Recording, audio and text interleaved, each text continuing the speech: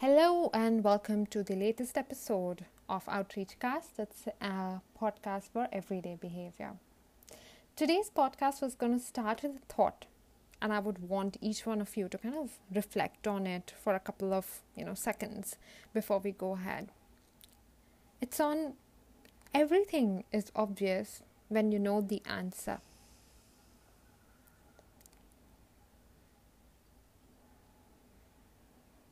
It's that creeping determinism that we tend to have, that I always knew it all along that it would happen. This happened to me last weekend when I was watching the Champions League final. After almost 9 years, Chelsea comes into the final of Champions League and I'm watching it. And the first 10 minutes, Chelsea's playing really, really well. And I'm just like, they might just win this match. You just never know. And they actually did win the final at the end of those 90 minutes. It was almost like a 100-minute match though. And I was like super confident that I was like, I knew it all along that Chelsea would win. But that is not entirely true. After I think the 30-minute mark, Chelsea wasn't playing so well. And it was like getting really, really nerve-wracking for me that, what if Chelsea loses this match? By the way, I'm still a Chelsea fan and been one because of my family, definitely. And cheers to all the Chelsea fans out there. That congratulations, we won the Champions League.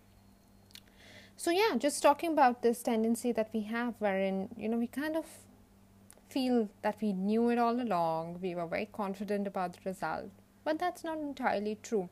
If you would have asked me in those first 30 minutes or first 45 minutes, would Chelsea win? I would say it's still like a 40-60 chance, when 40% Chelsea might win and 60% the other team might. And then as the kind of match progressed and till the last moment, I was just like, I don't know if they're going to lose or they're going to win or what's going to happen. It's just one goal's difference, really. But at the end of the match, I found myself saying that I always thought, right from the first minute, the way they were playing so well, I just knew that Chelsea's going to win. This tendency of ours was first reported by a psychologist way back in 1975. And he called it creeping determinism that we have about how confident we were about an outcome in our past. And that's called hindsight bias. Hindsight bias is basically an irrational belief that past outcomes were predictable. So you were kind of very confident about them to happen. And this generally happens in relationships where your friend would come out and say that I knew it all along that boy wasn't good enough for you. Or it could be as a career move where your parents say that I always knew you were not going to get into this thing at all. Or the other way around, I always knew that, you would get an admissions into this college or university. It could be in your business. A lot of entrepreneurs in the beginning of their startups feel that their startup is going to fly. And then they realize that it's not happened really. They're kind of very confident that this is what's going to happen. It happens in politics as well. People say that I always knew that was going to be the result of the referendum, or that's what's going to be the result of the elections. It happens in history where we kind of say out and come back and say that that's definitely what I predicted history would say about things in general about this country. It happens in law where the judges also kind of make those kind of predictions, and you say that juries also kind of take that first impression and then kind of come back and have a result around it as well. So that is generally found everywhere in our lives. One of the biggest reasons why hindsight bias is something that we all experience is our need for closure, which motivates us to see the world as the most predictable as it can be, the easiest way to kind of comprehend what just happened to us and make sense of that uncertainty that we experience. And we kind of try to do this to lead us to have a positive view about ourselves, to build that confidence that I actually thought this is what's going to happen. So it's not hurting anymore. And it kind of helps us avoid blaming ourselves for the problems that we experience. So that's basically what hindsight does. It interferes with the learning from new experiences, because we have this overconfidence that we had the ability to predict it, and we kind of predicted the outcomes anyway. So we knew that this is what's going to happen. And it kind of closes the chapter for us. But I don't think it is the best way to kind of react to a particular situation. There are many other ways that you could do, and one of the best things would be to just learn from it and grow from it. Neil Rose did the latest study on hindsight bias at Kellogg Business School of Management, where he talks about how the important thing about it is that it not only changes how we see the world, but it actually changes how we see ourselves in it. So we kind of begin to see that outcomes were inevitable that were not really there before. And we kind of do this a lot about judgments about other people. So it could be anyone at your workplace where you kind of have your first impressions, and then you always say that this was about to happen because I knew that this is going to be the kind of person that he is. And that's basically what happens at many other situations. It could be your career moves as well, where you will be like, I thought this would work out really, really well, and look, I am succeeding wherever I am going right now. And the problem lies not only in the way we kind of see ourselves in it, but it also lies with how we kind of start seeing our future decisions towards it as well. So a lot of us talk about prejudices, we all talk about stereotypes and all of those things. Those things become so handy and so easy in the future based on these judgments that we make about people, based on our hindsight bias, that it kind of creates those prejudices against people. A lot of this comes in as my own personal experience as a psychologist, where someone kind of looks at you, makes a judgment, oh, you're a shrink, and you'd be thinking things in a particular way, and they become very defensive. It comes from a hindsight bias that they might have based on experiences in their past, which would be difficult and not very easy with psychologists. And then they kind of start making all the future decisions around it. It is a form of prejudice. It is a form of stereotypes that you put around people and kind of make an easy assumption about things in general in the future. So the problem with hindsight bias is not only that you develop a lot of overconfidence about your judgments, but you actually make your future decisions based on them. And that could alienate a lot of different information that you could have used to make a better judgment. That's basically what noise is, right? That's what Daniel Kahneman is talking about in his latest book. If you haven't read it, please go and read it. So why do we have hindsight bias? I spoke to some of these behavioral science friends of mine, and we kind of spoke about it. And it seems like we tend to recall information which comes easiest to us versus information that's more accurate, more relevant. So we kind of anchor towards information which is easier to us, and then we say that that's what it is, and that's the experience that I've had in life, and it's more based on our observation of the world versus actual facts and actual data. The second reason is definitely overconfidence in our own abilities. Call it number of years of experience, you can call it any form of specialization that we have, that generally causes overconfidence amongst people. And when you are overconfident about your abilities, your tendency of having hindsight bias is completely higher in comparison to others. The major issue with hindsight bias is that it prevents us to learn from past experiences. We basically say, I always knew that this is what's going to happen. So we never learn from it, or we never figure out what was our failure towards it.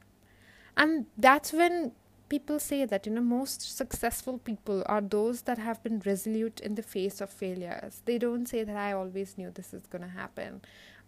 They always say that, yes, the failure happened, I experienced it, it was tough, it was hard, but I moved on with it with few key learnings.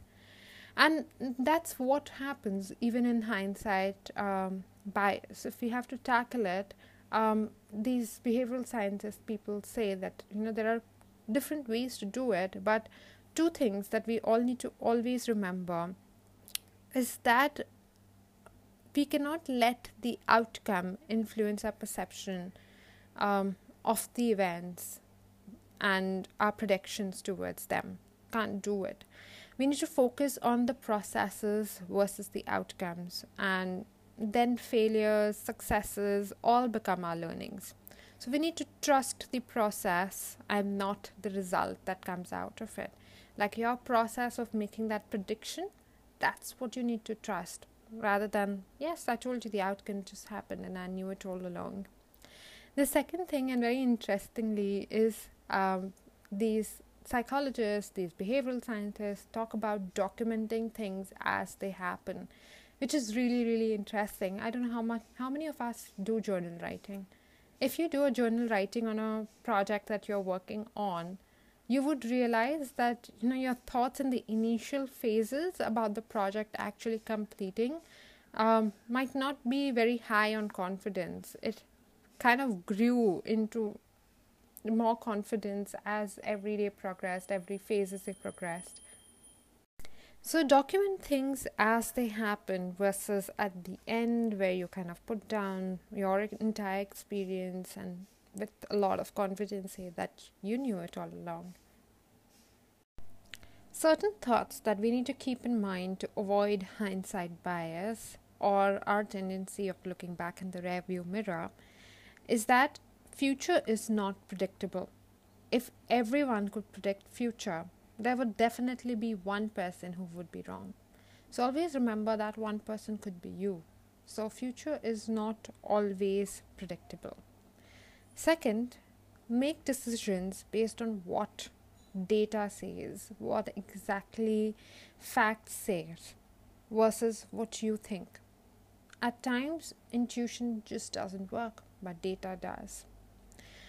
Third, don't revise the odds of your predictions. We have this tendency where we like at the beginning of this podcast, I spoke about my confidence levels when Chelsea was winning the Champions League last week, and I was thinking that they might win it, they might draw it. You just never know. They might lose it at penalty shootouts. It was so nerve-wracking. But at the end of the match, when they actually won the Champions League, that conviction that comes with it, I actually thought they were playing really well. So yeah, they won. Don't go back and revise your odds of your predictions based on the outcomes that happens. You predicted, you thought it would happen, but with what conviction you did it, you just never know.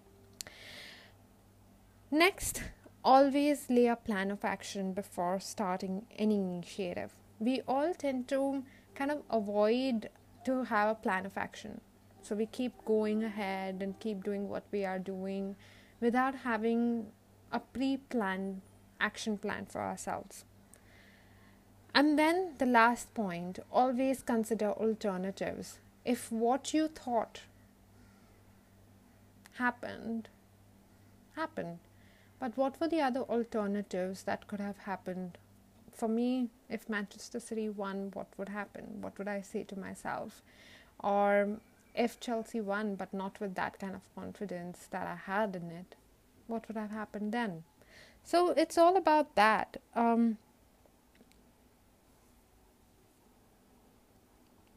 Even if you did make a mistake, at least now, we all would see what options were and then make adjustments to do better, and to consider them all in the future decision-making process. So always think about those adjustments, those alternatives, those different ways of doing things, really. I would like to end this conversation with this thought by a Danish philosopher who says, life can only be understood backwards, but it must be lived forwards. So don't be so hard on yourself. This is one message that I would like each of my listeners to take it forward and just go and share it with as many people as they can in today's times, because we all are looking back and thinking, I wish I had done this differently. And we are living in our past rather than living in today. And that's basically what's happening in this time. And I would also like to remind all my listeners that please come and join the Ask Twice initiative, where I'm requesting each one of you to reach out to a friend, acquaintance, family member, and just ask how they are doing.